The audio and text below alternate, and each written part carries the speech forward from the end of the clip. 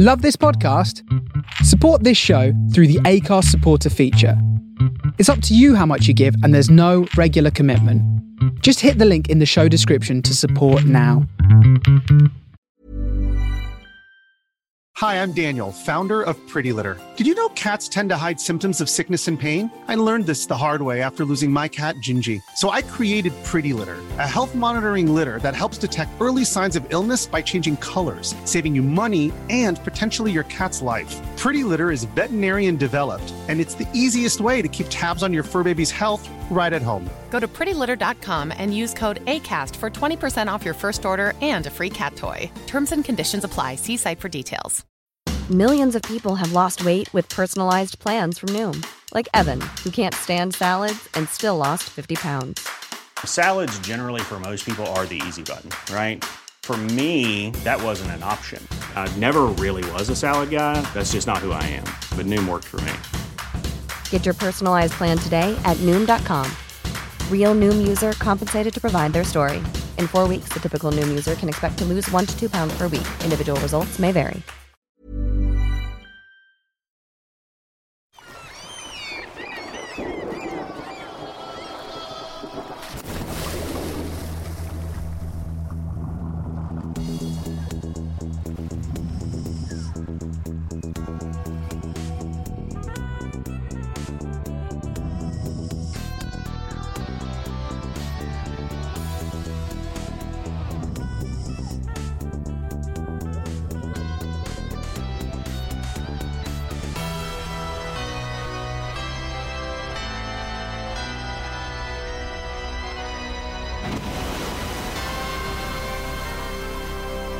Greetings and welcome to our Deep Sea domain, and a happy new year! This is Under Consultation, an episode-by-episode podcast type situation through the UK's greatest video game challenge TV show, Games Master. I am one of your hosts, Luke Owen, a lovely boy with a wonderful personality, but a pish games player. And also suffering from visible panty line, I am Ash Versus. It's an absolute curse on an audio medium. You can hear the fabric on fabric, it's terrible. This episode aired on the 2nd of January 1997. That's right, we had a week off due to Boxing Day, but FIFA 97 and 101 Dalmatians are still top of their charts, and the Christmas 1996 number one is still top of the pops, as the Spice Girls tell us that tonight is the night when two become one. A song about boning. So the week that we missed, because the show didn't air on Boxing Day, the number one single was that Dunblane, or the song for Dunblane. Yeah. And quite the gear shift, quite the gear change to go from that to the Spice Girls talking about doing some sex. Yeah, because normally, we like to have a bit of fun, and it's just like where there is no humour in a charity song in memory of those who tragically lost their lives. No, we're not that podcast. No, it's much nicer to talk about Two Become One, a Spice Girls song that I think is an absolute banger. It is Yep, there you go. I did that on purpose. I had it on in the car not that long ago, in fact, and I was belting along the lyrics with it. It is a beautiful little song, great music video for it as well, and it was a song that at the time I did not know what it meant and what it was talking about, but now as an adult I'm like, oh, put it on. I get it now. Condoms, Luke. Strap-ons and that. It is it's quite the... I think they were promoting safe sex, not pegging. Hey, we don't know. I haven't interviewed them. I haven't asked them personally, but I'm not going to say it is or it isn't. That would be a hell of an opening gambit to interview any of the Spice Girls, wouldn't it? So, Two Becomes One. Was it about safe sex and contraception or butt stuff? And I think, if depending on which one you ask, you'll get a different answer. Because it's worth noting, this song was covered by one of the Spice Girls for a solo album as a duet with Robbie Williams. Emma Bunton did it on her 4th solo album, which was called My Happy Place.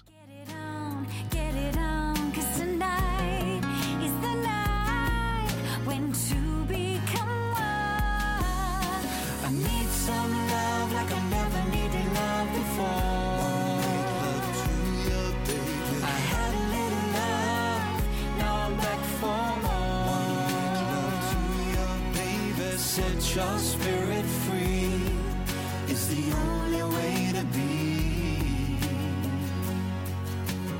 I reckon this is the only podcast on the planet which will say the terms Emma Bunton's 4th solo album. Emma Bunton, Robbie Williams, could it be about contraception? Could it be about pegging? Pegging 16. We just don't know. How many beers have you had, by the way? I'm very tired.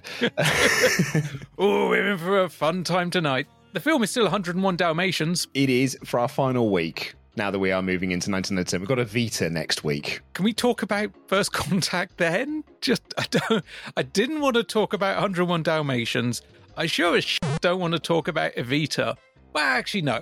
I do, maybe for 1 week, because there's some fun to be had around the controversy around it. She was indeed. We actually talked about it briefly on the in-between episodes because all the controversy around it, like all the production controversy around it, happened in the in-between series between 5 and 6. I'm sure we'll have a chance to touch upon it again next week. So yeah, this episode didn't air last week, which would have been the 26th episode. It would have been Boxing Day. Do you know what aired in the usual time slot where Games Master would have aired? I don't know. Crystal May's Christmas special. Close. It's Pavarotti returns to Llangollen. Was he competing for 5 seconds of time inside the Crystal Dome? I don't know, but it did go on for 90 minutes. Now, when you said Llangollen, is that Llangollen? That's correct. In that case, it's Llangollen. Llangollen. My Yeah. Welsh is not very good. Nor is mine, but I've been there multiple times because it was and may still be the home of the Dapol factory, which is known for little model trains and having a lovely kind of big expansive model railway inside. But also, they were the toy license holder for Doctor Who for many years, and they had a Doctor Who exhibition built into the factory and museum tour. And it was very entertaining if you like that sort of thing, which I did. The only Welsh I really know, I get Shemai, I know that, and I know how to say, if you're doing a coin toss, I can say tails for Wales, so Cynfunni Cymru. That's about it. That's as far as my Welsh goes. And of course, there's microwave. Well, there's obviously that as well, yes. Poppity ping. Poppity ping. So we didn't actually get to cover the Christmas TV and stuff, but just as a brief overview, as the premieres that we had over the Christmas period, BBC had Cliffhanger on Christmas Eve and Jurassic Park on Christmas Day. 65 million years of evolution separated man from the dinosaurs. Until now. What species is this? It's a velociraptor. Sam Neill. Bred raptors. Ellie, boot up the door locks! Jeff Goldblum. Your scientists were so preoccupied with whether or not they could, they didn't stop to think if they should. And Laura Dern. I think we're back in business. Star in the Steven Spielberg blockbuster. Jurassic Park. Christmas Day at 6:30 on BBC One. Fairly alarmed here. Fun double bill, that. Feels like the time between cinema and TV premieres is getting smaller. Because I remember Back to the Future being the Christmas Day movie, and that was a long old time between it being in the cinemas and it appearing on TV. Yeah, because that's 3 years. Both of those, I believe, are 3 years, because I think Cliffhanger is 93 as well. And BBC very much beat out ITV in terms of the premieres and stuff. Although they did have the premiere of Batman, Mask of the Phantasm, arguably the best Batman movie. But on Christmas Day, had the premiere of Dennis, aka the live action, well, in America, Dennis the Menace, but here was just called Dennis because Dennis the Menace is a different character. It is one of those very, very confusing parallels. What can I say about Dennis? I think we had a bootleg video of this. My only lasting memory is seeing an advert for it and asking my mum, like, what was the difference between him and Dennis the Menace? And actually watching a TV show that explained that there was a different character. See, I remember the American Dennis cartoon much more. And yes, I was actually okay with that. It was a fun little series. In retrospect, Dennis USA is far less annoying than Dennis the Menace UK because Dennis the Menace UK is a bully. He's a proper little shit. Yeah, he is. I mean, we all read the Beano. We all read his adventures. And I'm sure a lot of people chuckled when he beat up Walter the Softy, and they've changed all that now, and rightfully so. I know some people go, wokeism gone mad, but it's like, no, he was a bully and he was beating up someone for being different. That's shitty behaviour. Has not aged well. Dennis, the US Menace, mainly guilty of pissing off an elderly neighbour. In the TV news, on the 1st of January, ITV introduced a third weekly episode of Emmerdale. On January 2nd, however, we start to get test transmissions for Channel 5 in some areas. Details are made available on CFAX page 689 for a few weeks. Oh, speaking of the Spice Girls, that Channel 5 launch is on the horizon. Yeah, we're not that far from it, because is it 97, isn't it, that it launches? Indeed it is. End of March 1997. Wow, we're really close then. That's actually closer than I thought. I thought it might have been later. Well, I'm sure we will find a way to mark that momentous occasion that was Channel 5 being launched by the Spice Girls and immediately becoming home to many, many pieces of questionable television. I was going to say, we'll review Ups and Downs of a Handyman. Living my life till the best I can. Ups and downs all over the town. I can make them smile, I can make them frown. Buried in my head, that's buried in my subconscious somewhere. Also, Lex. WCW Thunder. Poltergeist, The Legacy. All the great movies of the time and TV shows, of course. And Martial Law, which was actually pretty good. Good evening and welcome to Games Master, and a very happy new year to every man, child and especially woman out there, because we're celebrating 1997 with a girly special. Yes, everything in today's show has a distinctly female flavour, because let's face it, if the girly show can get a second series, there's hope for all us sisters. Here is my first note I have for this episode.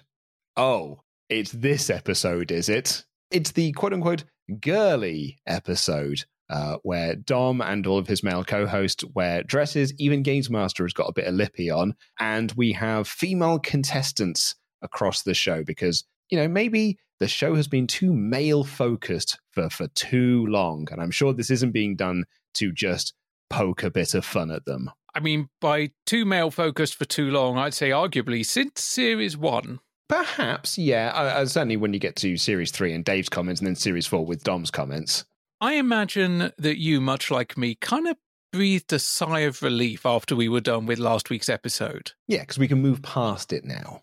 So it was somewhat amusing that I was so focused on episode 9 that I'd completely forgotten about episode 10, which I'd actually written my first pass of notes for over a month ago. And then I started watching it again for flavour and opened up the Google Doc. And given my first note was, oh dear. And then it came up on screen and I'm like, we're not out of the woods yet. Because this episode has aged somewhat poorly. Although I will say, I think Dom is poking more fun at himself throughout the episode than he is necessarily poking at any of the female competitors or guests, like long form. I would say so, yeah. Dom is the butt of the joke. Throughout all of the Zoe Ball thing, I think he is the butt of the joke. The only sort of questionable time it comes up is pretty much that last line of the episode, which is essentially where he says, yeah, this is why we don't have girl gamers on this show anymore. It's not a great comment. It has aged, to use one of your expressions, like a fine murder. But should we get into our first challenge? What is this first challenge, Games Master?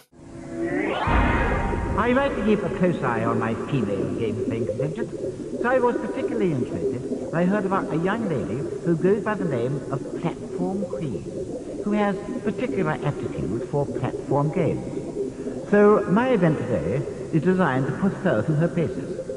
First, she must collect 30 bananas on Donkey Kong Country 3.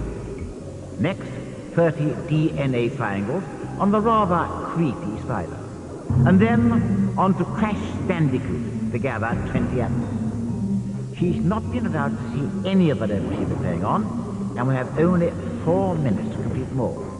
Of course, if she dies at any time, then her challenge will be over.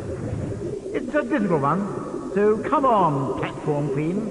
All the sisters are rooting for you. See that girl, watch that scene, dig it. She's the Platform Queen. She's a young lady who's very good at platform games, though we learn later on, exclusively 2D platform games. This is a really nicely put together challenge.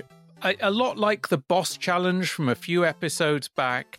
We've got 30 bananas on Donkey Kong Country 3, 30 DNA bits on Spider, which is a game I'd completely forgotten existed, and then 20 apples on Crash Bandicoot. And Crash Bandicoot is the odd one out here because it is the only game that is properly 3D. It sort of feels like an evolution, because you go from one game that is 2D in Donkey Kong Country 3 to a game that's 2.5D in Spider into 3D with Crash Bandicoot. So it's quite a nice little progression there. But you're right, like I like these 3 challenge ones. It's not like the boss challenge where you've got to just beat all the bosses. This is, no, you've got 4 minutes to do all 3 of these games. Of course, single life, so you die on any of them, the challenge is over. When it comes to things like this, I'm assuming she's at least making it to the second round. Otherwise, this would not be long enough to fit kind of the TV format. But I like the form, I like the game choices. It was amazing being reminded of Spider because legitimately had forgotten it existed.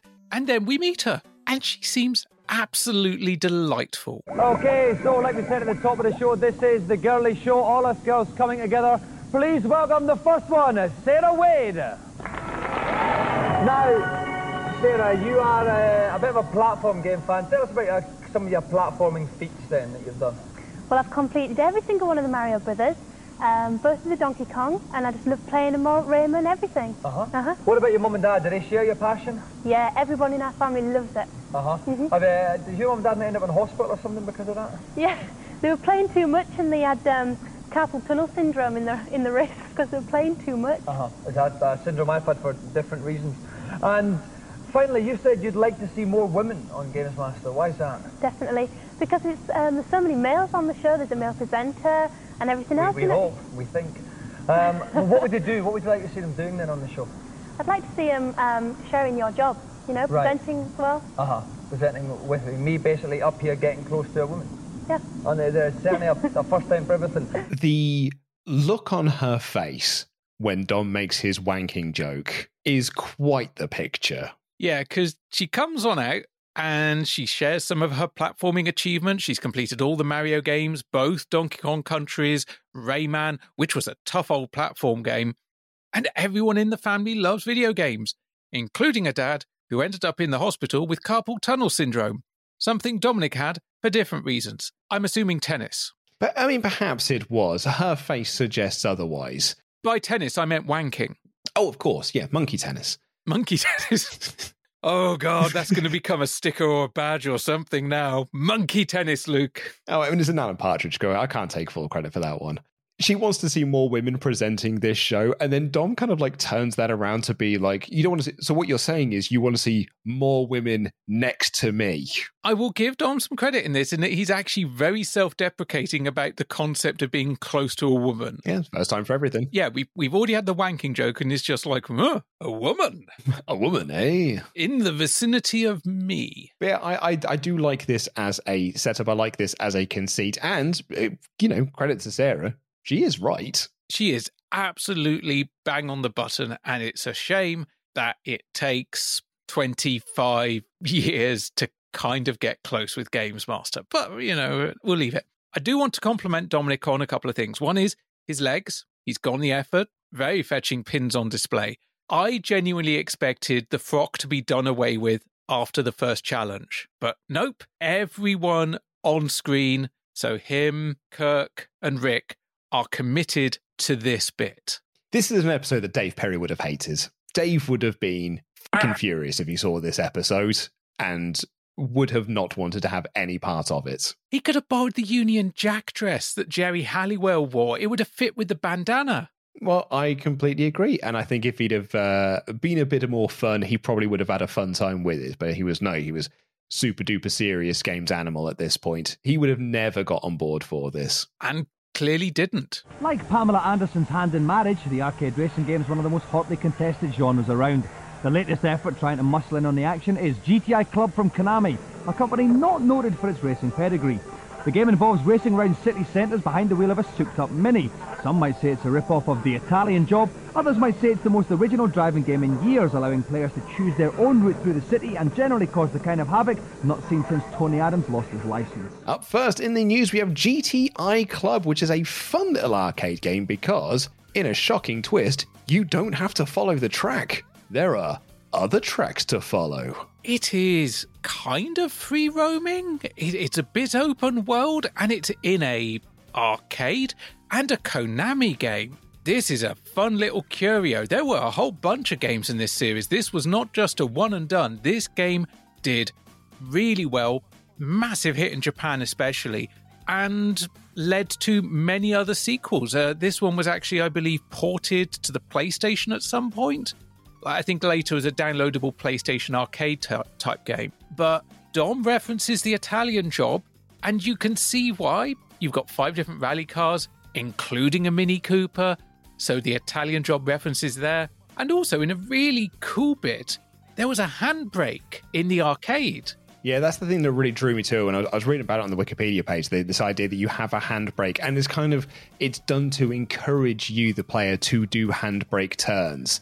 As a sort of visual and idea, that actually really attracts me to playing the game. Not only is it this sort of the different branching tracks that you can take, this is a game that I would want to play in the arcades. Like you say, it was available on the PS3 later on in its life, but I think the arcade is the way to experience this little game. Absolutely. Who knows if there is still some out there? Heard of the Dream Team? Well, we're the Mean Team. Cleaning up at the American box office at the moment is Space Jam, Warner Brothers' latest animated extravaganza, featuring Michael Jordan digitally inserted into a cartoon world to help Bugs and Co out with a spot of alien bother. They want to make us slaves, so we challenge them to a basketball game. Released in March, fans of the movie will be able to continue their animated fantasies with Space Jam on the Saturn and PlayStation from Acclaim, 2 basketball games that bear an uncanny resemblance to NBA Jam on the Mega Drive, also from Acclaim. I am super duper stoked for Space Jam to arrive in our timeline. We'll get it in the In-Between series because it's a #1 at the UK box office, unless of course the Wikipedia page gets updated and it tells us that it never was a UK box office #1. I'll get on it. I loved Space Jam. Absolutely loved this movie. I think this might have been the first time, this certainly is around this period of time, would have been the first time I saw anything related to Space Jam. And I'm pretty sure it was on this episode of Games Master.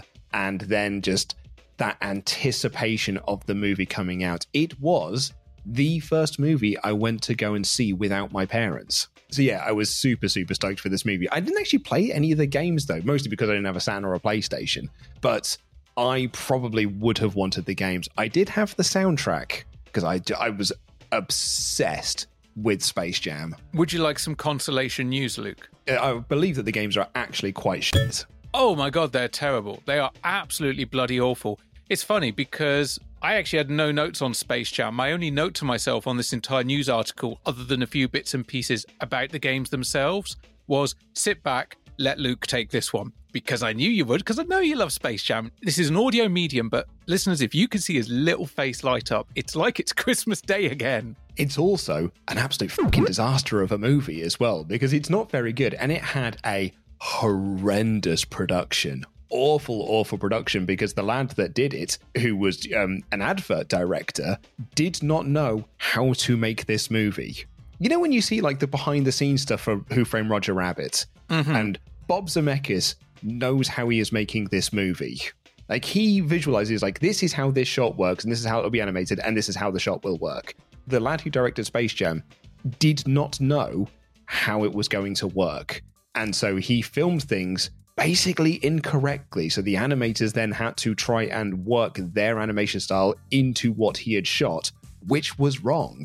We often make jokes about fixing it in the edit, but that is something we can do because this is an audio-only medium, and, spoilers, I've been known to occasionally record linking sentences just to make sure the edits make sense. Can't do that shit with a film, especially a film that involves merging together 2 different competing technologies. Yeah. Fucking shambles. They had to farm it out because the production got so messy and so many things had to be reshot and had to be redone. They filmed it out to so many different animation departments within Disney around the world. So it wasn't just one. They filmed it to France and to Australia and all this sort of stuff, like the TV department stuff. I said Disney, sorry, it was Warner Brothers. But I had to film also like, TV departments and things like that to do the animation on it because it was just getting super duper messy. It's amazing that it managed to come out in the end. Absolutely stunning that they managed to get it done.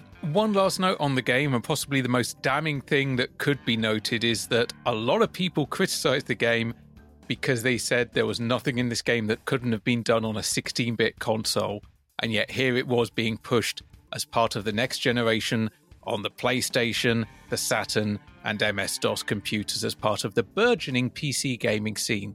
And Dominic even kind of says that. where he was like, this looks like NBA Jam on the Mega Drive. It was made by Acclaim. Also released the home ports of NBA Jam. Oh, wait, no, it's 3v3. Oh, that makes all the difference. That's what the 32-bit gives you. It gives you a third 2D sprite. Well, a fifth and a sixth 2D sprite. There you go. Got to be mathematically accurate. Like me, the problem with pets is they smell and cack all over the place. Well, now the nation's gone bonkers for creatures on the PC, which allows you to nurture your very own virtual captive without the smell.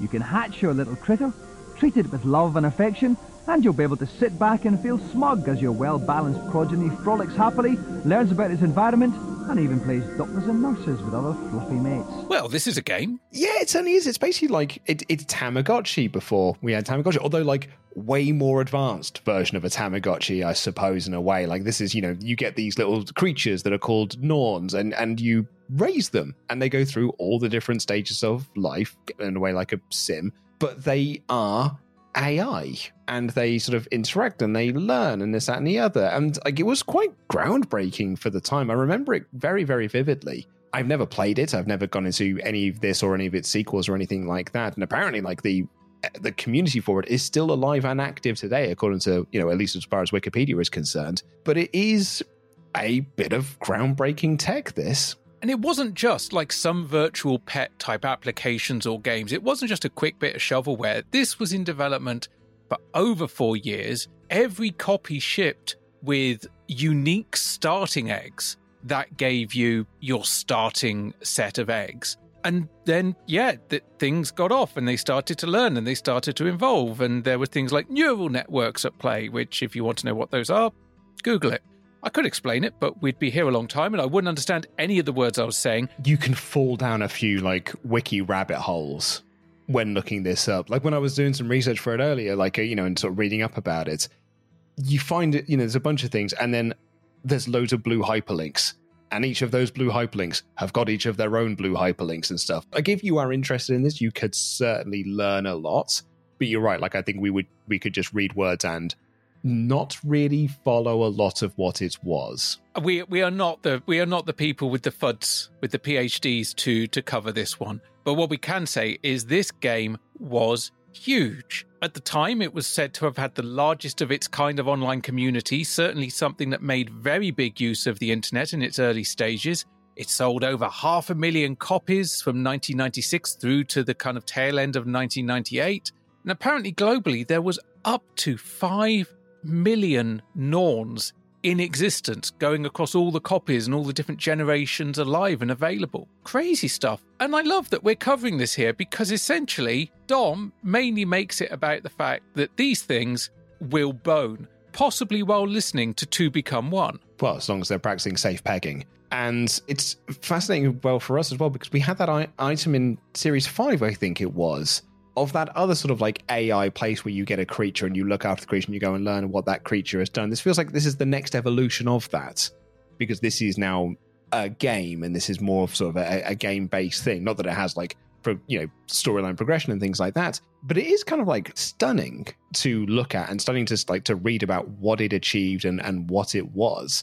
And, the sequels that it got afterwards, and how the PlayStation port of it was actually quite poorly received because the PlayStation was not powerful enough to really handle this game, because this game needs quite advanced AI in it in order for it to be a proper creatures game. And it was the processing power for the AI, because the graphics were kept fairly minimal.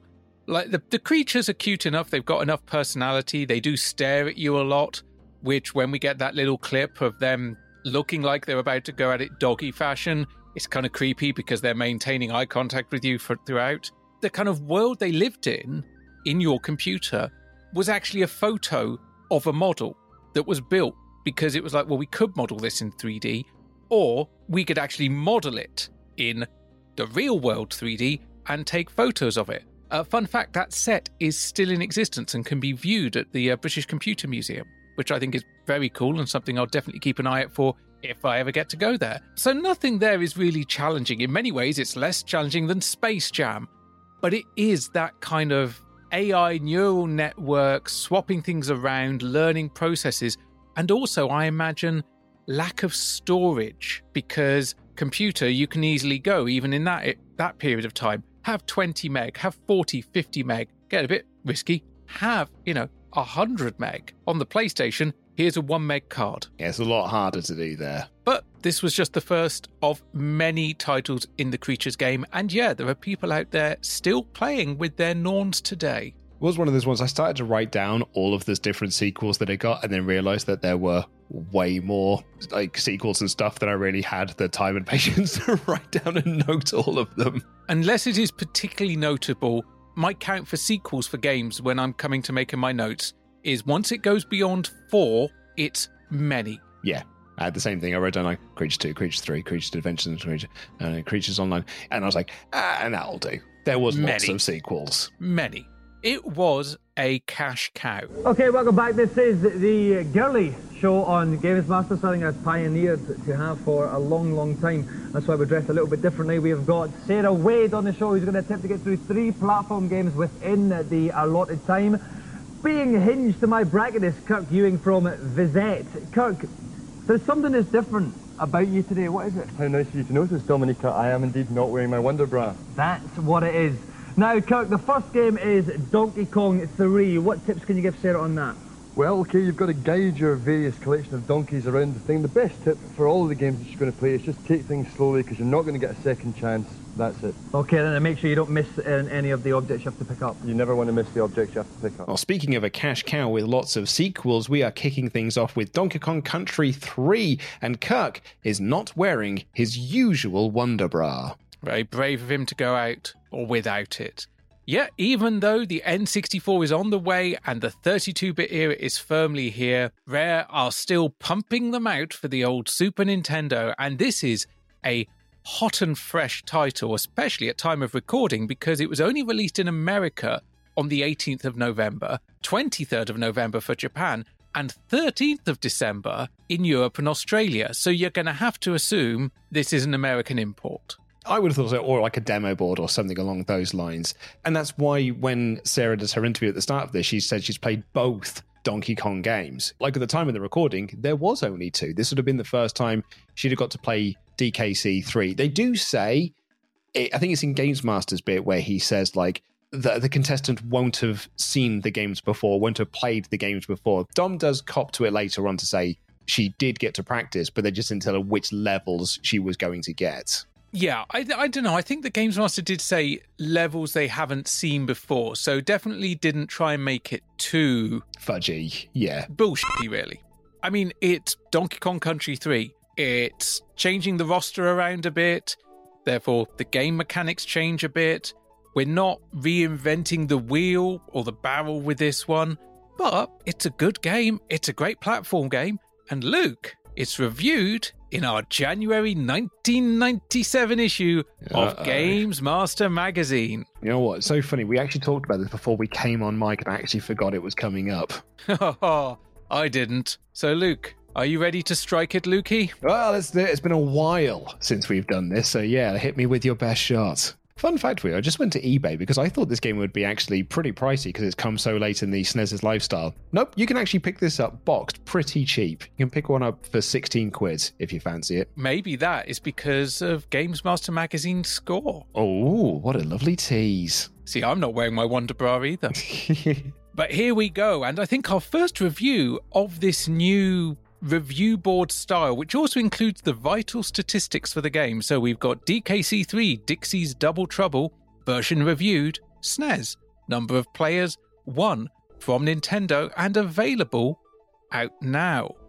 Graphics, some wonderful examples of parallax scrolling, but not exactly bursting with invention. Right, so that to me suggests we might be in the 80s, but certainly high. I'm going to go straight DeLorean, 88. Oh, close. 86. Ooh, okay, that is... Okay, cool. I was in the right ballpark.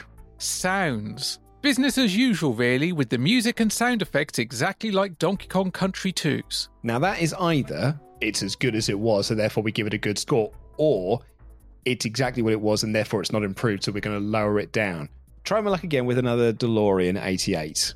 Oh, you're one out twice, and by that I mean 77. Oh, wow, that's way lower than I was expecting. I guess they're not saying it's bad, they're just saying it is literally what we've heard before, particularly with the sound effects. That's what I wasn't sure, which direction they were going with their comments, but yeah. Gameplay. Some of the characters are very frustrating to control, but generally fine and dandy. I'm not going to go DeLorean again, I'm going to go lower again. I'm heading to 85. Oh, just one out this time. 84. Okay. Lifespan. Well, it's all rather like the previous entries, but certainly there's plenty here for a challenge. Now, the it's like it was before makes me think that it's not hugely high. I think it is within the 80s. I can't imagine that's in the 70s again. Do I stick mid-80s? Let's say 84.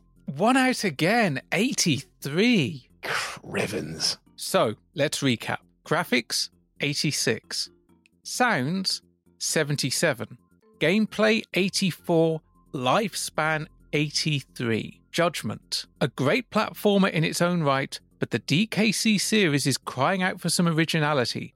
Difficult to recommend it to veterans. In which case, I wonder how much that 77 drags it down. Because I think it's low 80s. Like in that 80 to 83 bracket is what I'm currently feeling with this. And I don't know how much that 77 is going to drag it down. I'm totally poker facing you at this point. So I'm going to say 83%. Luke. So one out again. No, it was 83.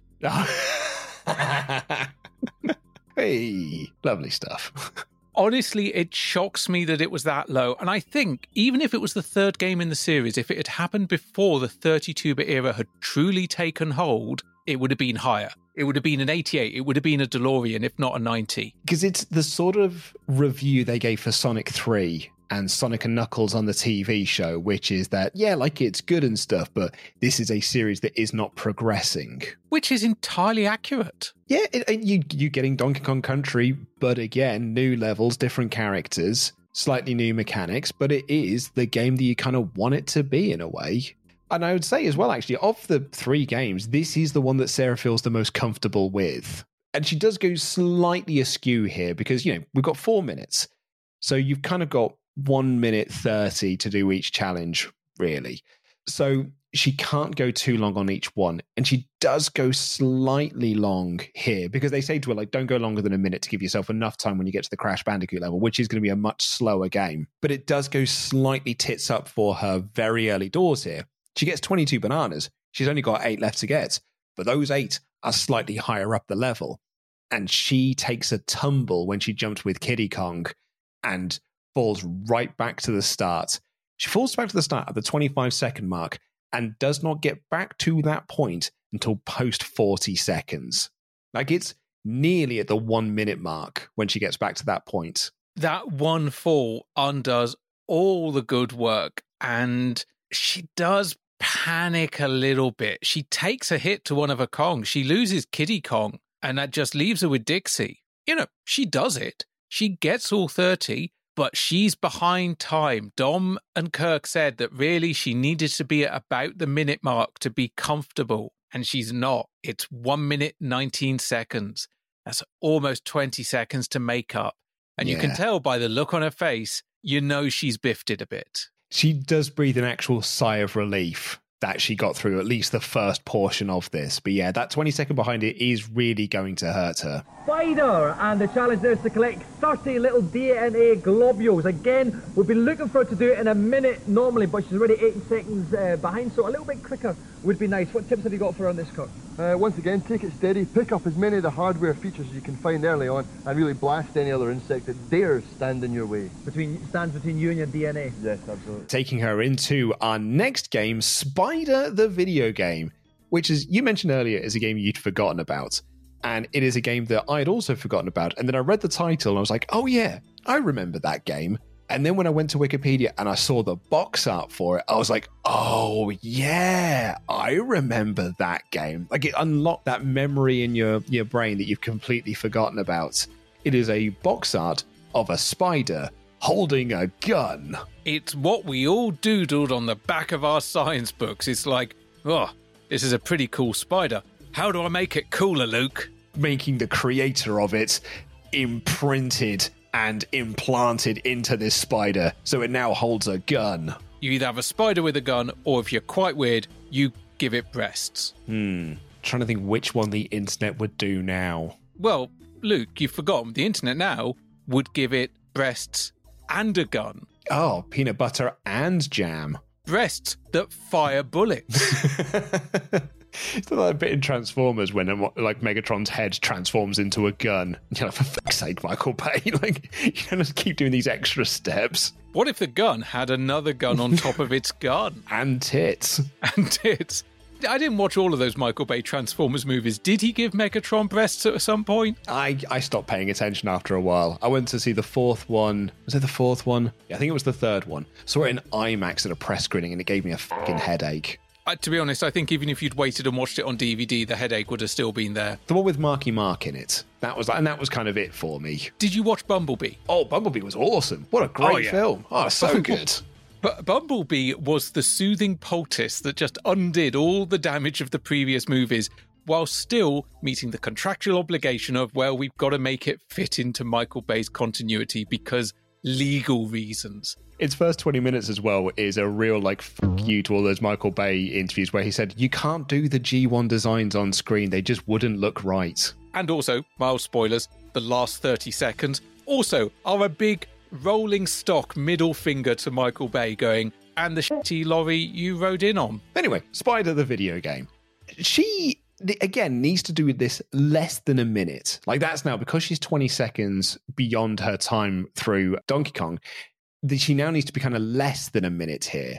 And she does kind of get to the point because she finishes this at 2 minutes and 30. She's got 90 seconds to finish the final challenge. And she has got quite a few pauses in this where she's sort of figuring out what to do because this is a 2.5D game. The people who made it did consider doing it as a full 3D game, but they wanted it to be a platformer, so made it 2.5D because that is a more fun way to do a platformer. But she does get through this and she makes all the right choices. She loses a bit of health, but she gets it back and she gets through this. It's pretty solid stuff. It's not impressive, but it is solid. Great moment right at the end, how she gets the last few blips of DNA is to use a proper spider ability, not one involving breasts or a gun, but one which involves a web and swinging backwards and forwards. Clearly ADR'd into hell, but there's a proper crowd ooh reaction. Done. Now she's going to get these. Oh, a spider swing. That's it. That's going DNA. Okay, stop the clock there. I think that is off the back of Dom's reaction to it because I don't think Dom knows that's in the game. His reaction to it, because he goes underneath and he goes like, well, how's she going to get to it now? And then she does the little swinging thing and he goes, oh, that's how she's doing it. Yeah, very clever. I want to go back and check out Spider the video game because regardless of whether the spider has a gun or not, this looks like quite a fun, not just platform, but a little bit of a puzzler game as well. Yeah, because it's got that Cooler World sort of vibe to it of you sort of like constantly moving around and, you know, if you go to this side of the platform, you can get to this bit much easier. And that kind of does intrigue me slightly. I mean, spiders give me the heebie-jeebies a little bit, so I don't know how much I would love it. And if you're putting a gun in their hand, I don't think is going to soothe any of my anxieties. But, you know, I think that game-wise, it does look like it'd be quite a fun little one. You should absolutely check out the trailer for Choo Choo Charlie. Oh, yeah? Well, you imagine, right, if you take Thomas the Tank Engine and give it an evil clown face, and also make it a spider. That's literally the game. We've Michael Bay'd it. In fairness, it actually looks like a lot of fun, and I think even the game's maker is like, oh shit, I've actually got to turn this into a real thing now, and it's coming out at Christmas. Anyway, she gets to the end, 90 seconds left to tackle the final game. And it is Crash Bandicoot. Crash Bandicoot. Now, Kirk, what tips have you got on Crash Bandicoot? Navigate your little furry fox friend through, and once again, take it nice and slow because you can't afford to fall off any of the edges at all. And looking for the apples, you've got to get 20 apples out of this one. And it's a tough final game to do as well because this is Crash Bandicoot. This is Cash Banuka. It's on one of the tomb levels as well, where you've got to do a lot of waiting. It's kind of actually what stung her a little bit in the Donkey Kong Country level was a lot of waiting around for barrels to fall down for her to jump on a platform her way up. This is a lot of taking your time. Don't rush things. Not only are you jumping within a 3D environment, and therefore it is harder to control than you would have done on a Super Mario game or a Donkey Kong Country game, you've got a lot of moving platforms. You've got a lot of fire sparking up. You have got to time your way around this. And if you've only got 90 seconds, you are going to find yourself rushing it slightly. I actually did have this thought of, why were they saying you needed to complete Donkey Kong Country 3 in 1 minute and then Spider in 1 minute? And it's because of this rotating stuff going on in Crash Bandicoot 3. You need it to be a 1-1-2 split. This game is called Crash Bandicoot, and yet Kirk, in his pre-match, advice, says, "Hey, you've got this furry little fox friend." I mean, Luke, did you know in 1996 what a bandicoot was? No, but it is literally in the name. I don't know much about hedgehogs, but I know that Sonic is one. And all hedgehogs are blue. This we know to be true. In defense of him, we've just spent a little bit of time looking up bandicoots online. Crash Bandicoot looks pig all like a bandicoot and does, I would argue, more resemble a fox than an actual bandicoot. I mean, look at this Eastern Barred Bandicoot on the Wikipedia page. Look at that nose. It looks like he's been sniffing around the end of a vacuum cleaner. Looks nothing like Crash. There's no blue jeans on that, lads. Lack of blue jeans. He's also kind of more dirty blonde fur.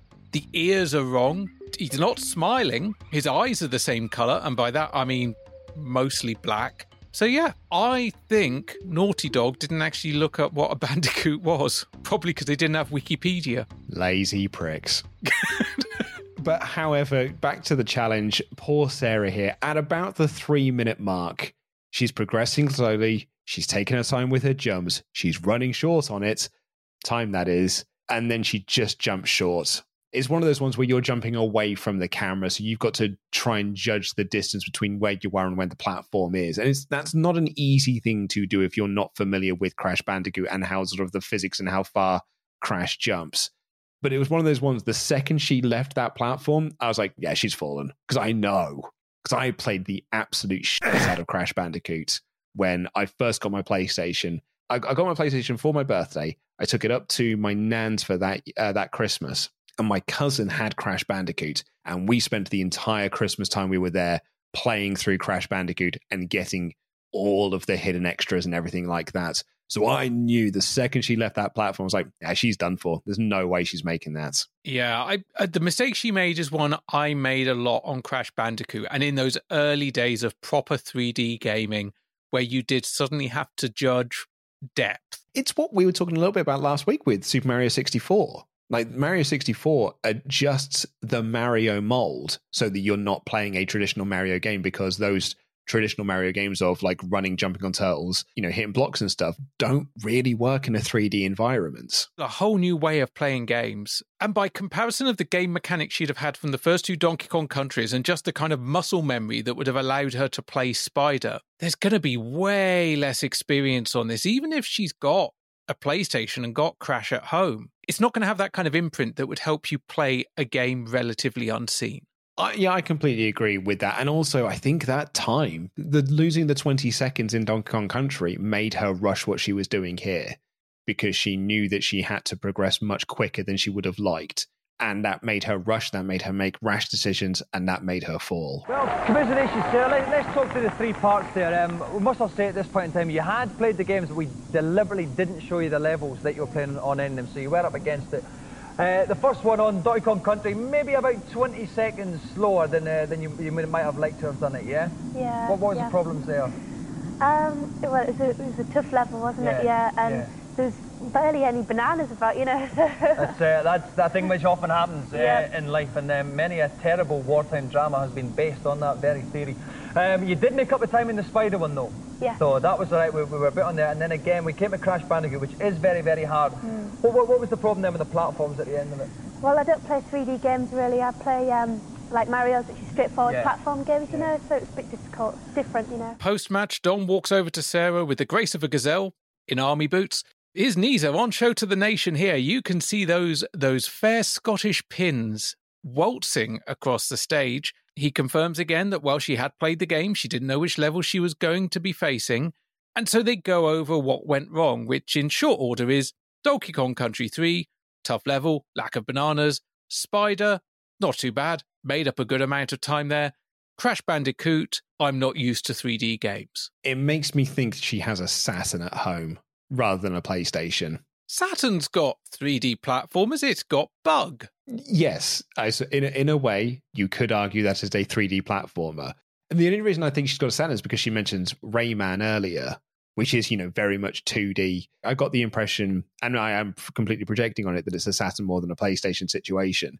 But she'll probably be more at home with a Saturn anyway, because she clearly likes 2D platformers over the 3D ones. I would argue that Rayman as a game has aged better than any of the 2.5 to 3D games we see here. And by that, I mean the original Crash Bandicoot. I just think Rayman visually has aged a lot better because it looked gorgeous. Yeah. Those early Polygon games, they've not aged that gracefully. I thought you were going to say, like, gameplay-wise as well, and I was going to heavily disagree with you because I actually play and can play the original Crash Bandicoot better than I can the remaster, which I cannot play for fucking toffee. No, it's purely on the visual aesthetic. When I start up my Saturn downstairs, it's always those 2D games that are just going to look the best on the big TV. Whereas the polygon-based ones, they just don't scale up quite as nicely.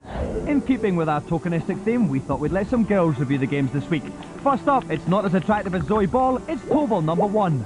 The gameplay isn't as complex as the games like Tekken and Virtua Fighter, and the enemies aren't quite as intelligent as you'd like them to be, so it makes it erring on the side of average. I agree with Kate. The fighting mode is quite average. The really exciting part is the quest mode. It's very cool. You walk around, you get to fight any enemy that comes in your way, you learn how to jump over things and do different moves, and you get to pick up things if your energy level is low. Overall, it's an average beat-em-up, but with the quest mode, it's definitely worth a purchase. The only downside is that it does run slower than the import version. But it's not just Dom and Kirk and Rick in dresses that are making this a girly special. We have got Ash, girls, doing the reviews for the games as well. For the first time since Series 1 or Series 2? Series 2, I think, would be the last time we had girls reviewing it, yeah. Which I want to say was Jane Goldman. I seem to recall it being Jane Goldman as well. I'm willing to be wrong on that, but I feel like it was mostly dudes in Series 3, and it definitely was all dudes in Series 4. Because I remember us both being overjoyed that Jane Goldman was making an appearance on the show, and that's been it. It has been lads, right up until this point. So it's nice that we get a break from our other reviewers, and here we get two people completely new to being on screen for Games Master, although both people with video game street cred. Yes, we've got Kate Russell from Games World and Kimberly Baldwin from Techno Slams. Kate Russell is she's been working within the TV industry for a while, appeared as a youngster on Johnny Ball Games with her family. I think we might talk to the Russells, because we haven't met you, have we? Well, can I come in the middle? Fine. Come away from the trees, you'll get tinselitis. There's a joke every 20 minutes in this programme. Now then, let's talk about the things you like to do. What kind of things do you like doing, Kate? I like doing modern dance and disco dancing. Do you do disco dancing? Yeah. What kind of pets have you got? We got 2 dogs, 3 cats and a guinea pig. 2 dogs, 3 cats and a guinea pig. And you live in a shed outside, do you? Which is quite delightful. Like, on her website, she's even got links to like all of her early appearances and stuff. That's amazing, given who the guest is later in this episode. I had that exact same note. I was like, that's a nice little tie-in, isn't it? She then did a show on Nickelodeon called Fish and Chips in 1995. But at this point, is doing some hosting on Games World and some commentating on Games World, and then this appearance here on Games Master. She did work with BBC's Click for a number of years, but left it during the first lockdown to do quite the side venture. So the plan was, according to there's the interviews and there's her Wikipedia page, she was going to start doing streaming during lockdown, which went against sort of BBC guidelines and stuff. And so she just left the BBC, left doing stuff with Click, and just decided to do streaming at home. But didn't end up streaming games or anything like that. She ended up rescuing a ferret and keeping that ferret in her shed. And she then ended up creating what is essentially a ferret rescue center in her garden and set up streaming for the ferrets and lots of social media accounts for all of the ferrets. Hello and welcome to My Life with Ferrets. I'm Kate Russell. You might recognise me from my weekly appearances on BBC Click for 14 years or so, but I am a ferret mum now. Yes, this is Wriggles. Oh! This is Scruffles. And Twitch is the home of our weekend coverage of every moment of our ferrets' lives, including the near-death ones. Broadcasting on 5HD cameras from 7 p.m. GMT every Friday. We kick off the weekend with a live chat show with special guest, man in the chair, Mad Dog. And while you wait for the weekend to arrive, there is loads of stuff on our YouTube channel too. Whether you're interested in technology, streaming or ferrets, we've got guides and tips videos, plus so many cute clips of the girls you might drown in floof. Don't forget to hit subscribe whilst you're there, and we'll see you back here on Friday at 7.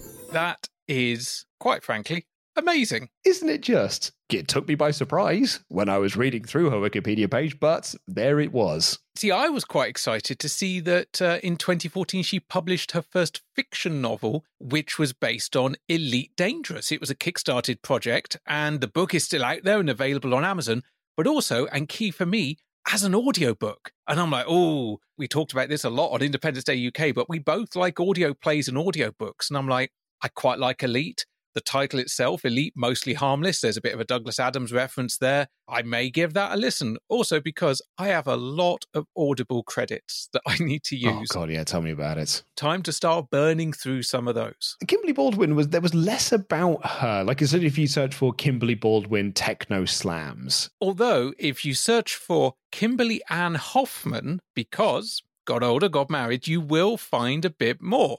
She was a freelance TV producer, also an author, produced, wrote and directed hundreds of TV shows and segments, both nationally and internationally. I'm just reading from her LinkedIn here. Some of the shows included Video Game Slams, US Techno Slams, Log On TV, and Internet Tonight International, which were distributed all over the world, including on Sky TV in the UK. That's how she ended up here. She also appeared on Bad Influence. In America, they have what they call can-do people. Sports guy orchestrated it.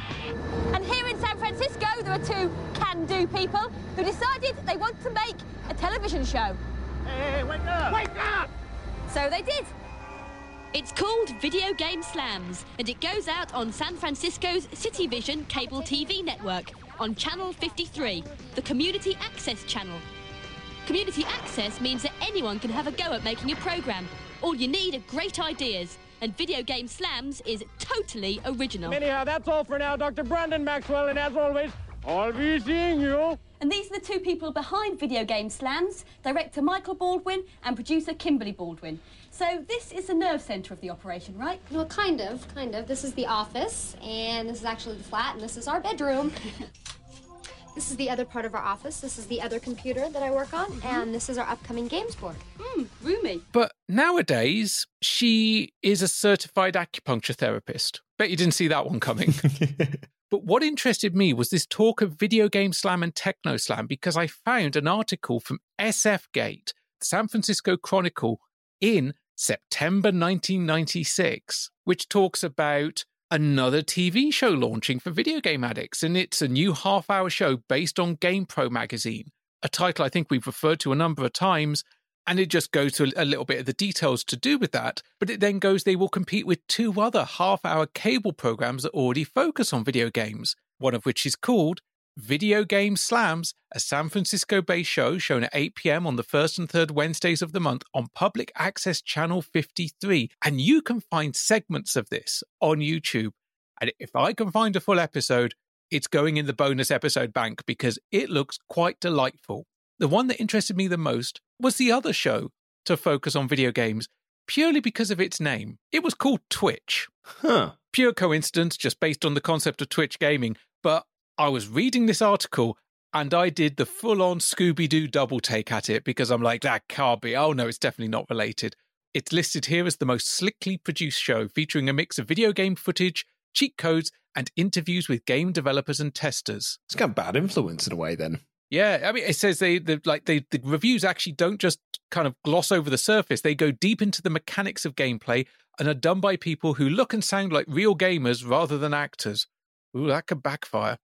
Video Game Slam is the opposite approach, very low budget, low tech, more than 2 years old, is described as being kind of like Wayne's World, and has a cast of kind of like outlandish characters, including a blue-haired professor, a hyperactive pigtail girl, and an invisible reviewer who is producer Michael Baldwin, not that Michael Baldwin, or indeed the other Michael Baldwin from Phantasm, who was told by his employer Sega that he couldn't appear on camera. So he's filmed in front of a green screen whilst wearing a green screen stocking mask, so technically he never appears on screen. That's clever, Luke. That's really clever. Well, speaking of clever, the first game they're reviewing here, Tobel Number 1, is a game that became one of the biggest selling games in Japan of 1996. The 8th biggest game in 1996, despite the fact that it didn't exactly get really great reviews. Like, a lot of people was like, it's not as good as Virtua Fighter, it's not as good as Tekken,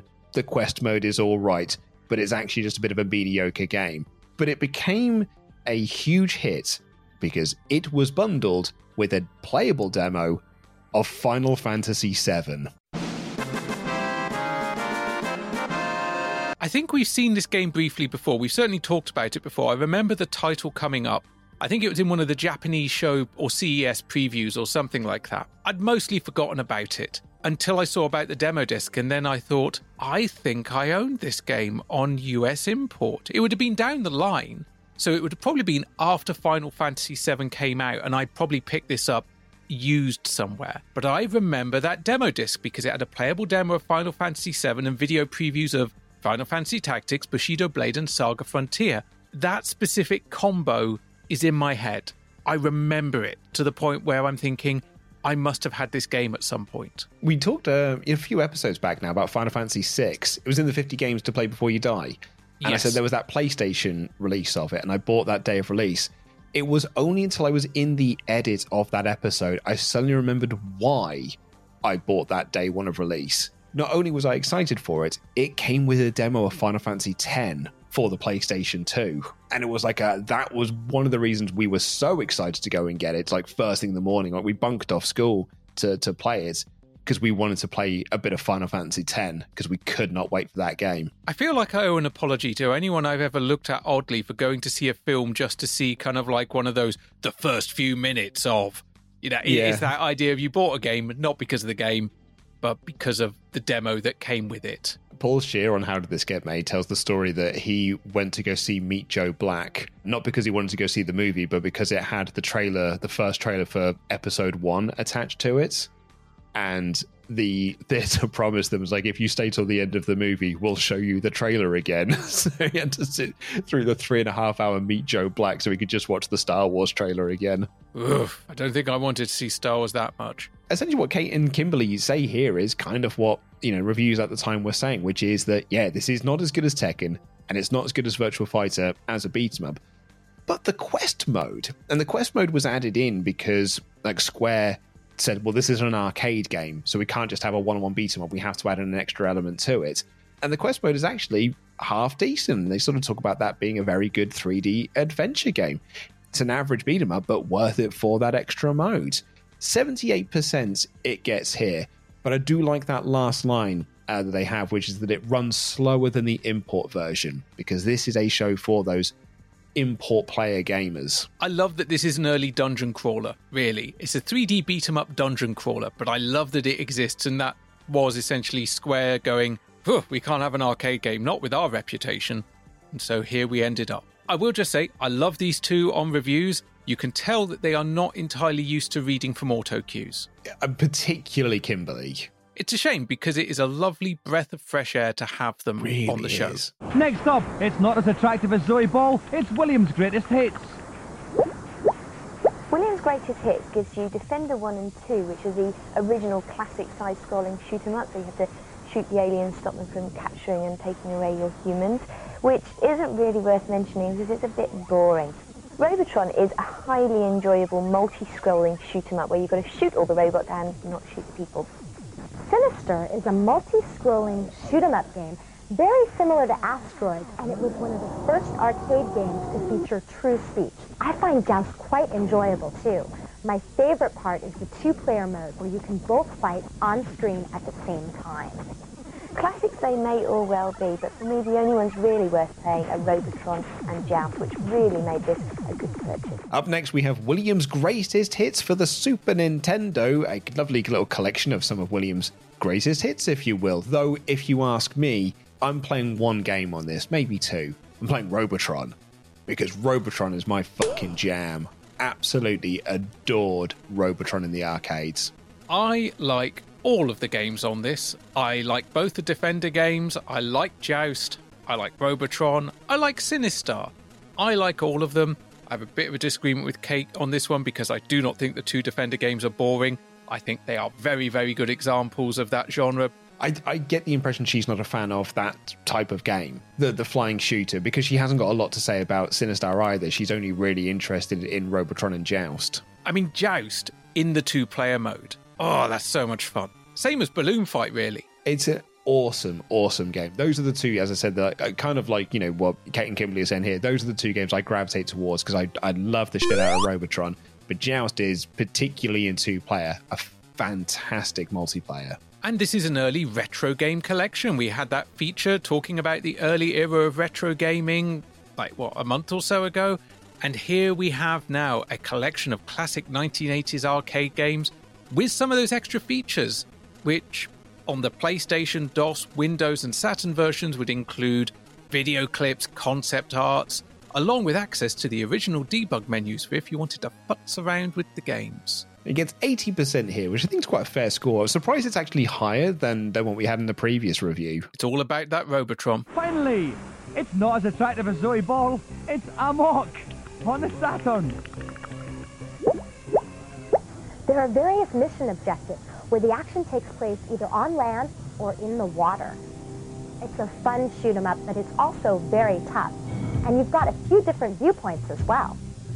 In addition, there's a two-player split-screen mode where you can work cooperatively against a common enemy or against each other in a head-to-head, and this is just great fun. Overall, Amok is a very tough blaster with a really enjoyable two-player mode. If you've got the guts, then I'd recommend it. And our last review here, this really made me laugh because all of the intros for this have not as attractive as Zoe Ball, it's blank. When Dom reads this third one here, he is giggling to himself because he's done it for a third time. It makes the joke so worthwhile. 100% agree. We're talking about a fairly competent 3D game for the Sega Saturn. It's Amok. It's a perfectly fine game. It also came out for Windows, but it started as a tech demo for the 32X. And it probably would have come out on the 32X had Sega not given up on it. The 32X was discontinued, and so they turned around and went, hey, could you kind of beef this up a bit, but not too much, because 3D is really not our forte on the Saturn, but could you beef it up a bit and put it out for the Sega Saturn? And it got a mixed response.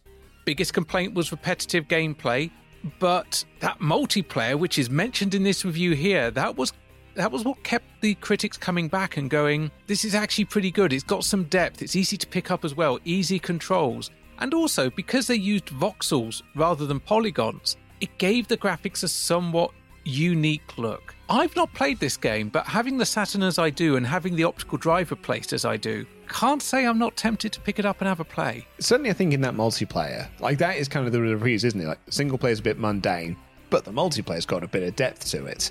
We feel like we're really getting into an era now. We have been in an era of multiplayer, but only because we've got that feature later on, which is talking a lot about four-player multiplayer with Mario Kart, GoldenEye, and Starwing, and that this is what people are really gearing more towards now in terms of what they like from games. Some single players are great, but man, if you can get a really good multiplayer, that is going to keep you coming back for more. Absolutely. It's why, even with all the games I have accessible on the Saturn, both myself and my partner keep coming back to Puzzle Bobble. It's 83% there for Amok.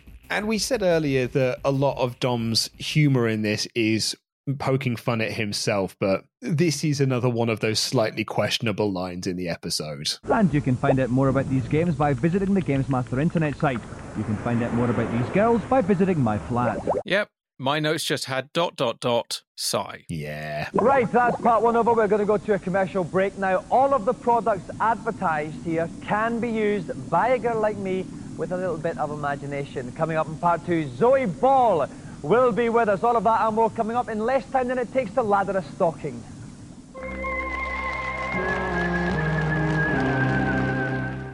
One of the heroes of comedy. I can't help laughing. I know what's coming next. But it's not easy making mistakes. A live duck!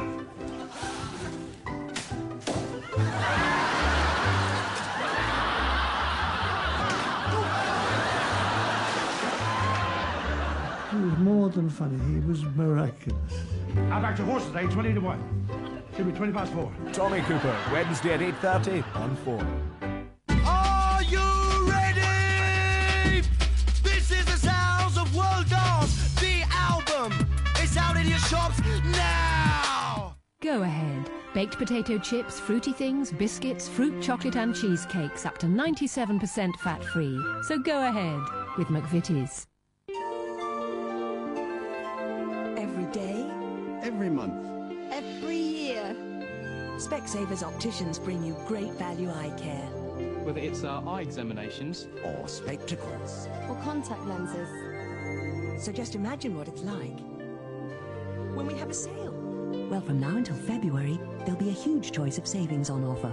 Pop in and see us for details. The sale at Specsavers Opticians. Now you can believe your eyes.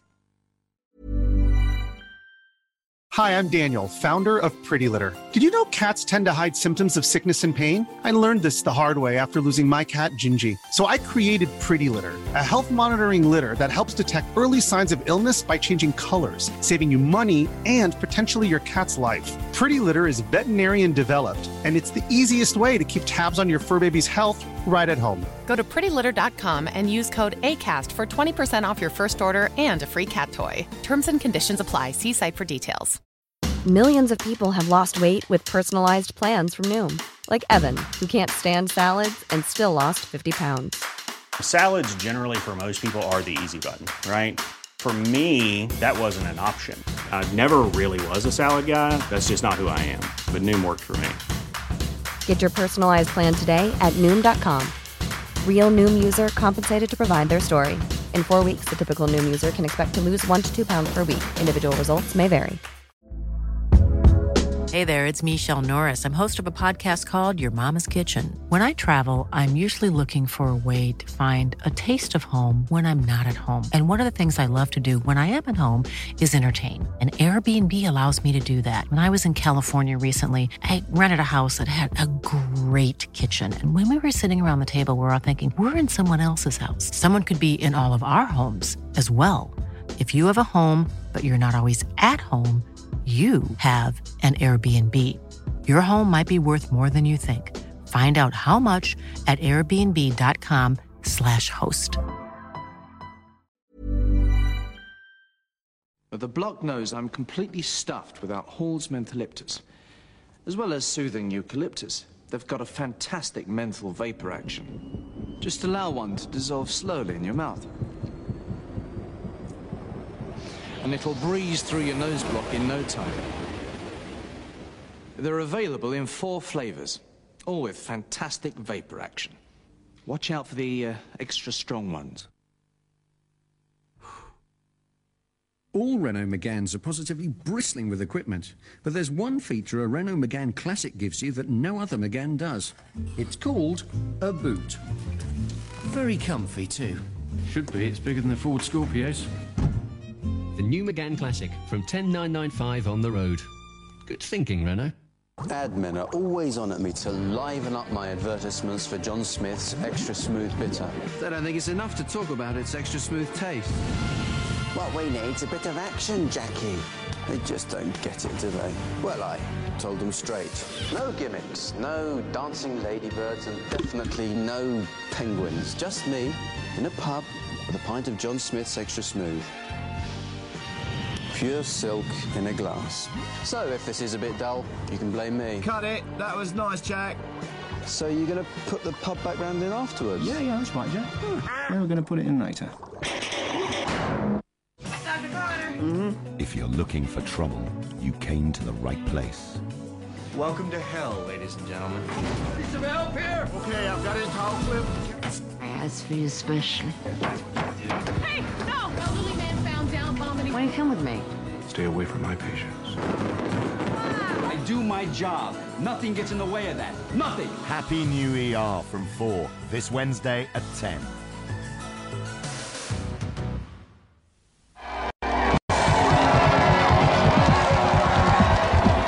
Welcome back to Games Master. One half of the show gone, and this dress is feeling dangerously more comfortable with every minute. As we come back from the ad break, Dom's dress is feeling slightly more comfortable now, but Zoe Ball is just shaving her legs and pits. I suppose we better head on over to Games Master to find out what today's celebrity challenge is. The Isle of Man TT race is one of the most dangerous sporting events in the world, and not a place we'd expect to find too many women. So it's with particular relish that I've ordered my next contestant to slip on her leathers and get out there and burn rubber. Her challenge will be to finish in the top 5 after 2 laps on the tire-screeching Manx TT. She was starting in 8th position, so to complete the challenge, she'll need to come from behind. Marvellous. Do you like the Isle of Man? Do you want to race around it on a motorcycle? Do you want to do that without actually putting your life at risk? Because if you do, you will love Manx GT Superbike.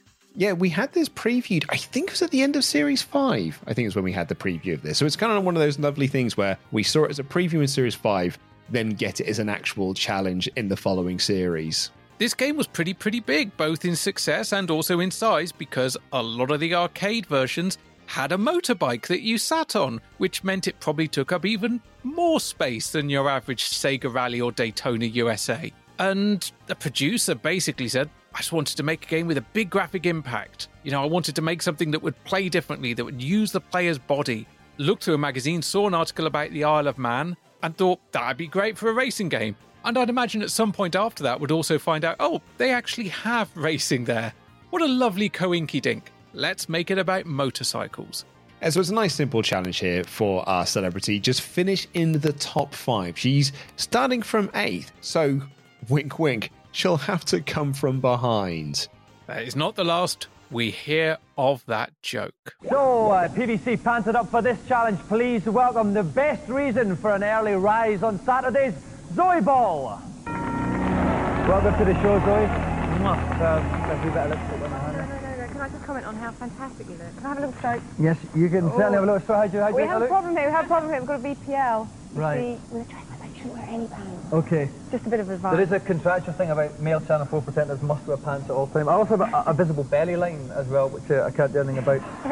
But I am expecting. I like it. I am with child. Oh, right. As they say. Now, let's talk about getting up early in the morning. Because I would find that very difficult. Do you ever have any mishaps about having to get up that time? Yeah, it is pretty horrible when you, because I'm renowned for being late anyway all the time. I'm always late, and a couple of times I overslept. And so you get this phone call saying, where are you? And you have that horrible drive to work where you just feel like you're probably going to be shot or something, then up against the wall. And you walk in and it's like being, at school, and you walk in like that. And horrible. I actually missed a show once. Totally? Completely, yeah. Did you get into trouble? I did, actually. Get hit? Did they beat you with a stick? I wish. No, they didn't, actually. So do you need any help with getting up early in the morning? Thank you, no. Because I know I'm a very okay, large, actually. fat, bald, bearded Scottish alarm clock. Really? That you could use. And this is on a motorbike. Do you have a motorbike? Have you been on a motorbike before? I'm actually terrified of motorbikes, but I like it out the back. On a motorbike. That's enough said. But Dom introduces us to the best reason for an early rise on Saturday. Think he's talking about wanking again. It's Zoe Ball. Looking as 1990s as she possibly can. Don't get me wrong, I love Zoe Ball. She's been there throughout the 90s for me, Live and Kicking, BBC Radio later on, all the various different things she hosted. But for formative years, her dad had a bigger role with the now very questionably titled Johnny Ball Reveals All. Yeah, she is the daughter of Johnny Ball. There was the nice link we made earlier with Kate from the reviews. Around this point as well, like she's just left doing Smart, and she's done like Fully Booked. She's doing work on Top of the Pops. She's done a stint on The Big Breakfast, but perhaps most known for Live and Kicking on a Saturday morning. So she is about, and she is a busy girl at this point. So busy, she occasionally forgets to turn up for work. Apparently so, yeah. So this is, like, they write about this in the book. This is one of their favourite celebrities ever. because Zoe Ball shows up and is game for a laugh.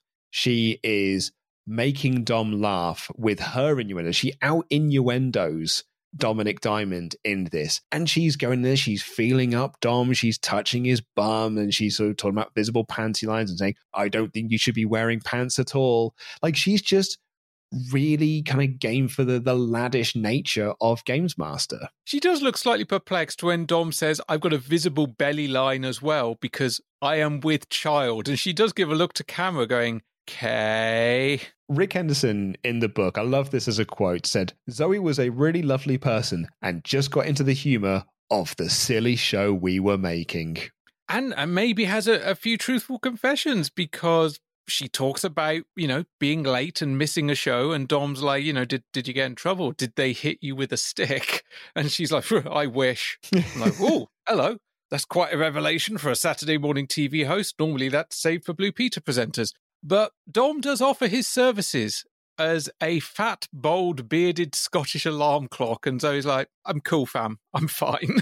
And she then has a line so good, Dominic even quotes it in the Games Master oral history. A line so good, he's like, we should have just stopped filming there because we were never going to top this again, which is that she's not been on a motorbike, but likes it up the back. Dominic's smirk at that line is so, so wonderful. And she does immediately try and neutralize it a bit by going, on a motorbike. I like to be on the back on a motorbike.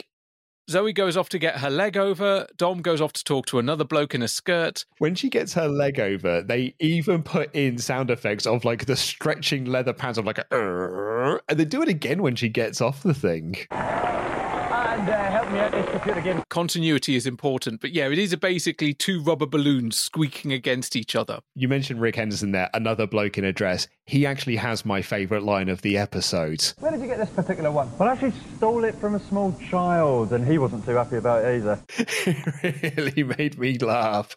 Rick sometimes just drops these absolute golden nuggets of lines and just kind of like volley it back at Dom. Absolutely brilliant stuff. Not only is he not afraid to steal clothes off a child, he also has good advice for the game, which is keep a firm grip on your throttle. A firm grip, Luke. Always need that firm grip. And also, each checkpoint gets you an extra 15 seconds, but a firm grip. Well, it's such a firm grip that Dom does ask him to repeat the word throttle. It's just we're all singing from the same hymn sheet. Can we get that soundbite now? Throttle. It's always good to have it confirmed. I really enjoy this on Games Master when they sort of peel back that curtain somewhat, where Dom is just like, she's only got to end up in 5th, but she was really bad at this in practice, so I don't think she's going to do it. So off you go. She just look back at him and go, oh, thanks.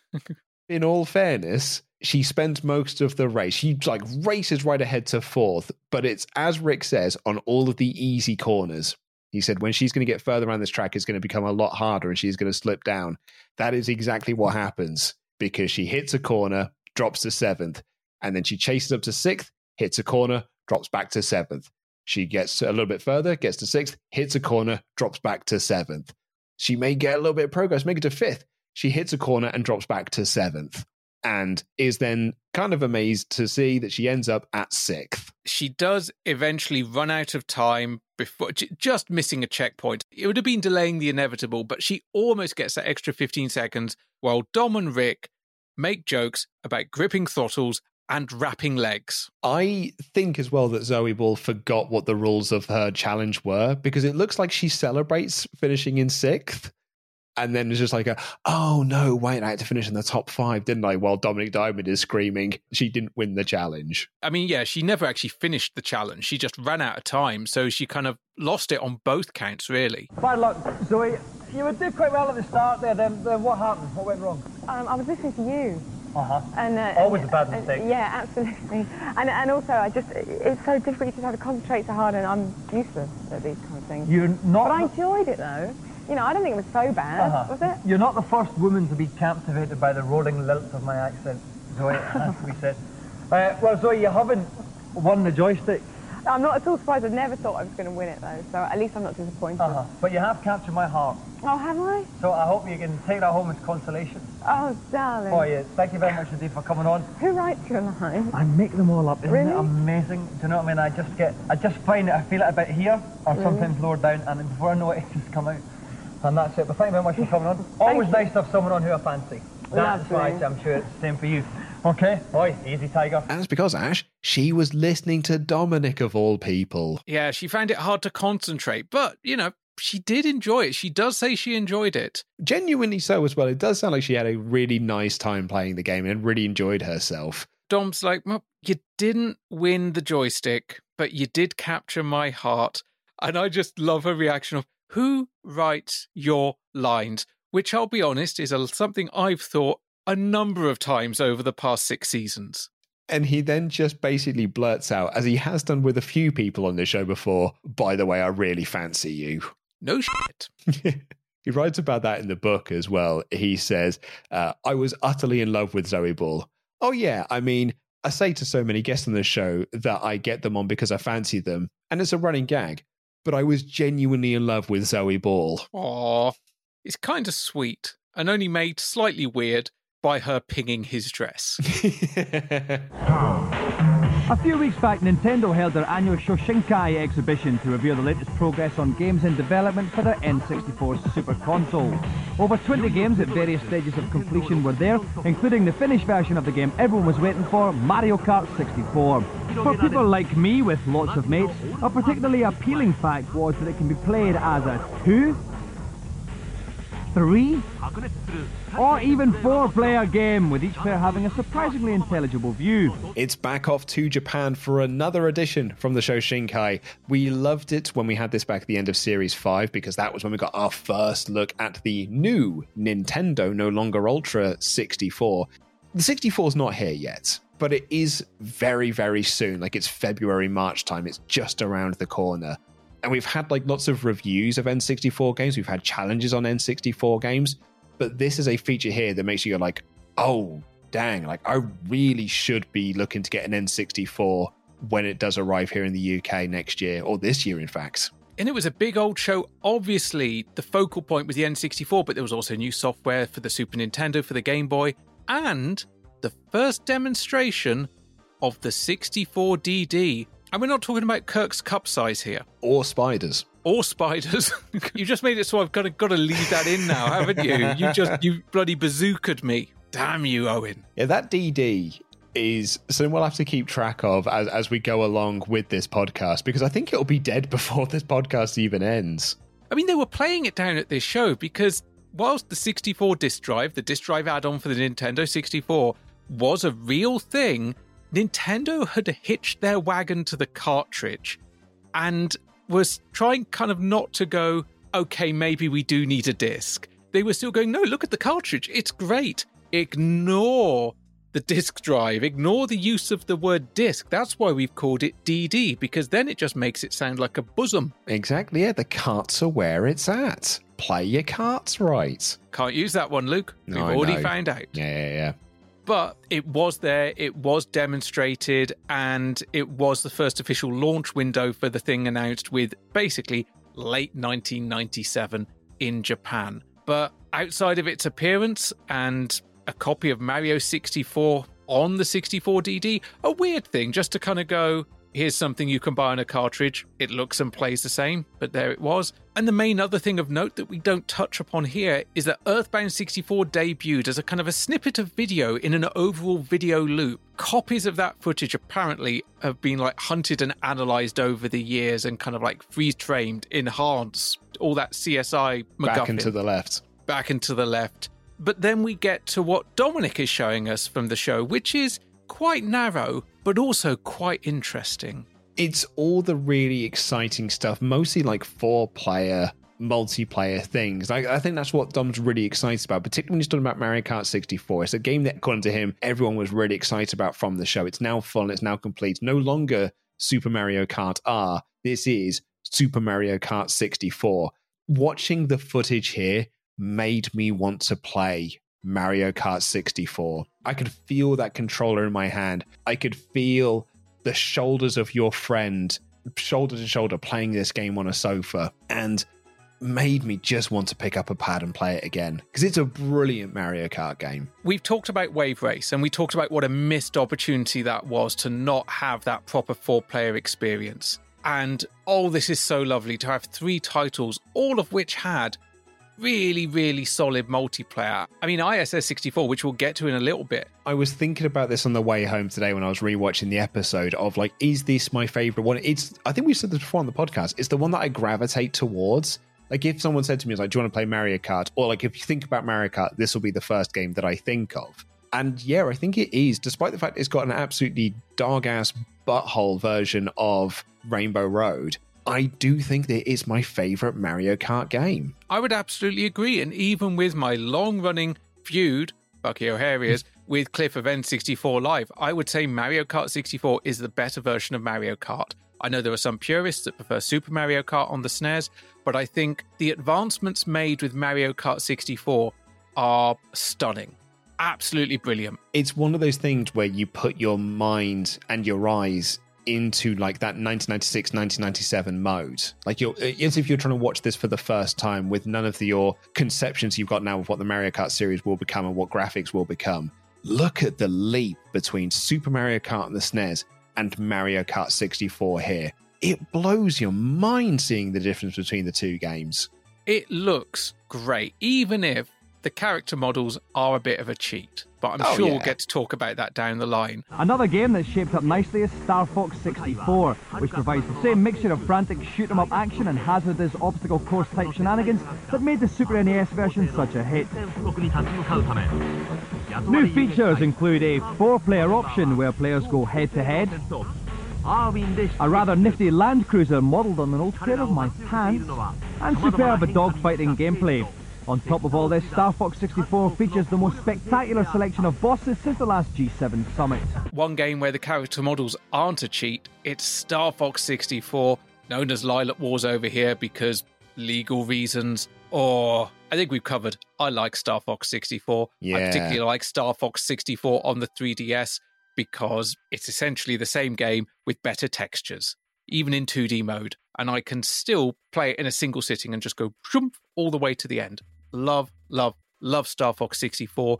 So good seeing it here, and it just immediately gave me the same warm, fuzzy feelings I remember having back in 1997. And Dom again is talking about that multiplayer. I love it when he's talking about Mario Kart, where he's like, you've got 2-player, you've got 3-player, you've got 4-player. And then he's in the same game here, he's like, it's Star Fox, but you've got it as 4-player with spectacular bosses. Dom sounds really jazzed for the N64. He sounds super excited, and I love it's about multiplayer games because it's the thing that the N64 was essentially designed to excel at, purely from a hardware point of view of having a console shipping with 4 controller ports on the front. It's what we were saying about Wave Race.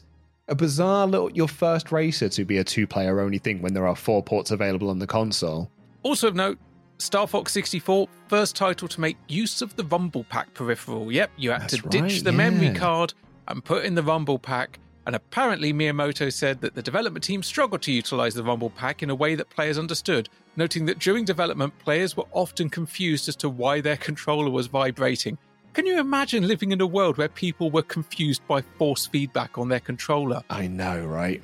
We've had that for 25 years at this point, more than that maybe, because, you know, you had this and then you had the PlayStation DualShock. It just feels second nature now, to the point where there are some games where when I don't have that feature, I notice it. It's in the same way that when you first play Mario 64, it's about teaching you how to walk around a 3D environment. Like, that is now second nature to us because we played so many games with 3D environments. But that at that point, you did have to have guys, this is how you move around. Many games were being seen for the first time, like this decidedly cutesy, icky platform game featuring Mario's pet dinosaur, Yoshi. More platform action was to be had with the bizarrely titled Go-Go Troublemakers, while looking like a cross between Doom and Virtua Cop was the James Bond licensed GoldenEye. But I think Dom's more excited for the multiplayer games than he is things like Yoshi's Story, which is just like, it's a disgustingly cute platform game. Very, very good. Also, Go-Go Troublemakers. Yeah, that's quite weird. And GoldenEye, Die Ugly Bad Man. I mean, Go-Go Troublemakers, which I can't help but think...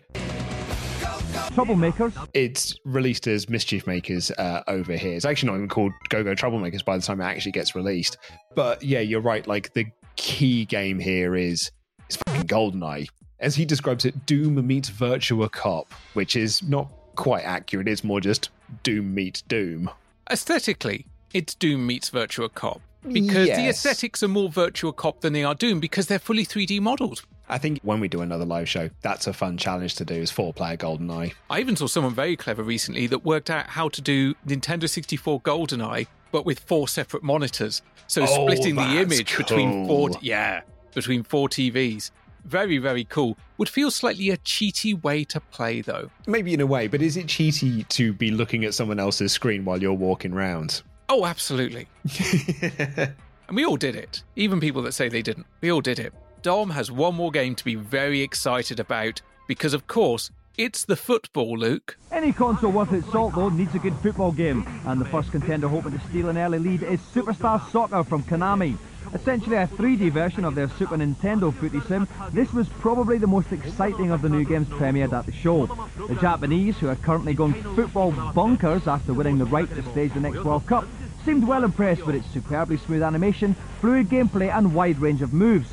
Qualities in stark contrast to their national team, it has to be said. He does love a football. He recently did Rick Henderson's podcast where you talk about, the games that kind of made you and the games of your life.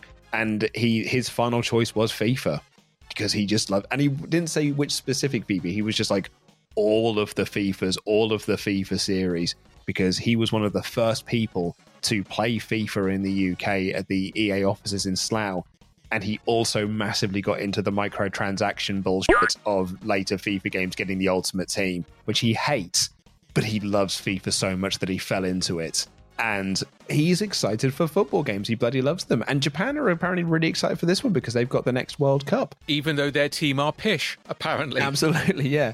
But in all fairness, as you said earlier, ISS 64, this is like one of the best football games. I think it's probably the best football game on the system. Easily. And also, 4-player simultaneous multiplayer with no need for a multi-tap. You just need the extra controllers. And genuinely one of the best third-party games on the N64. My friend who had the N64 loved ISS. Absolutely adored it. And Dom ends by saying the N64 is building up a strong library, something it'll need when it's released in March for £250. And if Dom was Mr. PlayStation or Mr. Saturn, his pants would be getting filled. One of those holds up to the test of time. One of those does not, because Mr. Saturn has already shat his pants in quite a recognisable way. And Mr. PlayStation is like a member of the royal family. He does not have a butthole, has no capability to shat, doesn't really shat for a good few years. I was going to say, if you actually look closely enough, you can see that Mr. Saturn is smearing that poo on the wall. And going, we don't need a 3D Sonic game. We have Poop Wall, our new mascot. Nights into Poop Wall. Virtual poop walls. Give them long enough. But wow, that was such a cool little show to see. That's a wicked feature. My only sad note is that Dom wasn't there for it, because he's been in Japan. We've had the Japan features. Can you imagine how cool it would have been to have Dom there for the show? This is, again, kind of like it was in Series 5, like proper breaking news style stuff. This thing has just happened. We've got the footage for it. And I love it because it is, it's our first look at these games. And I can imagine myself at 11 years old watching this show and seeing these games being like, wow, this looks like the future of gaming, and being dead excited about it. And I wouldn't get an N64 for years and years and years because I went PlayStation way instead. But this is a proper get you hyped, get you excited feature. I've played most all these games. I'm still hyped. As we both said, we want to go and play Mario Kart 64. Sadly can't right now. Sucks. But it still makes me want to play it. Okay, that's it for the show. Thank you for watching. We are off shopping now. And next week's show is going to see Sanjay from EastEnders, Deepak Verma here with us.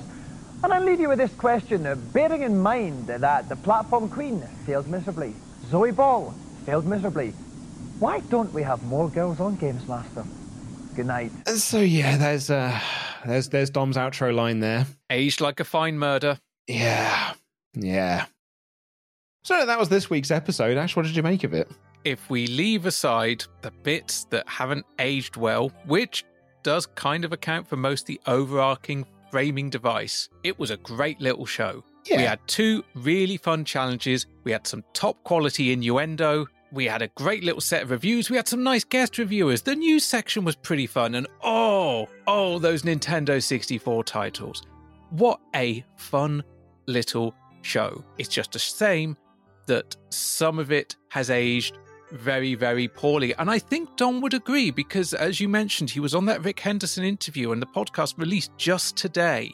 And even there, he talks about how, he's got 2 daughters and they have taught him the error of his ways. And he can see how some of his behavior was really, really not on. And I think some of this episode is along those lines. It is, in my mind, a good episode despite itself. I think that's a really good way to describe it. It is an episode that you can imagine at the time they thought this was fucking hilarious. We're in dresses. It's a girly episode. We'll have girls on the show. We'll have girls reviewing stuff. It'll be really funny for us to be in dresses making jokes about ourselves, because that is what they, for the most part is what they are doing. They are making jokes at their own expense. But there are certain elements of it that kind of tap into the awful side of Games Master that we had in Series 3 and Series 4, to a lesser extent Series 5, but certainly prevalent in Series 3 and Series 4. But even Don, by his own admission, would say in Series 4, he was proper mean to the kids, proper mean to contestants. But kind of taking that aside, what we get here is a really, really fun challenge across 3 different games, which each has their own different progression of things. And then we have a celebrity challenge that is out innuendoing Dominic Diamond, which kind of harkens back to like Pat and Mick in Series 1. Those real celebrities that just get on board with the style of comedy that they're going for. And it is just one of those things. Yeah, you're right. It's a great episode in spite of itself. If we hadn't had that last comment, and if we hadn't had the comment at the end of the reviews, we probably wouldn't even be bringing this up. No, because it would just be 3 dicks thinking it's funny that they put on dresses. It's a shame. It brings it down. And so it makes scoring difficult. If it wasn't for those comments, I wouldn't say this is indispensable Games Master, but I would definitely put it in the 80s. For me, I think this is in the 80s. I wrote originally bang on 80. I am actually dropping below 80. I'm at 78%. I think that's a completely fair score. Like, really, for me, I think it was just the hype for Mario 64 was like, I think it has to be 80 at the very least. That is going to wrap it up for this episode of Under Consultation. Thank you all so much for listening. You all rule. You can find us on social media, on Twitter at UnderConsolePod, on Instagram at under.console, or you can send us an email to feedback@underconsultation.com. And if you want to interact with us in real time, chat with us, chat with other listeners, other fans of retro gaming and pop culture, you can do so over on our Discord, where obviously there's discourse about last week's episode, the Mario 64 incident, about the new book, Games Master, The Oral History, about our recent episode, Independence Day UK. It is a lovely little melting pot, a virtual gaming fondue of conversation and topics. And you can support this podcast monetarily over at patreon.com/underconsolepod, where you'll get access to UTP Extra, this show format, but about other shows from the 80s, 90s, and 2000, and our monthly community show, Under Console Nation. At the £5 level, you will get next week's episode 1 week early and ad-free. And at the £10 level, you get a little bit extra. What is that, Ash? At the £10 level, you get the glittering golden joystick waggler mug filled with sweeties, retro trading cards, stickers, badges, and much more, which is sent straight from our hearts to your door. And a shout out to those £10 backers: Xanderthal, William, Tom, the amazing Cliff, Super Sexy David Fisher, Simon, Sean, Richard, Reese, Nick, Misha, Matty Boo, Mark, Link, Kevin, Ian Williams, Ian Roberts, I Am Cheadle, Harriet Manga Girl, Gordon Dempster, Gordon Brands, David Palmer, Chrissy Two Sticks, Arcadia Wild Bill, Andrew, Adam, and Andy. Thank you all so much for listening. We will see you in 7 days' time. Take care, everyone. Good night.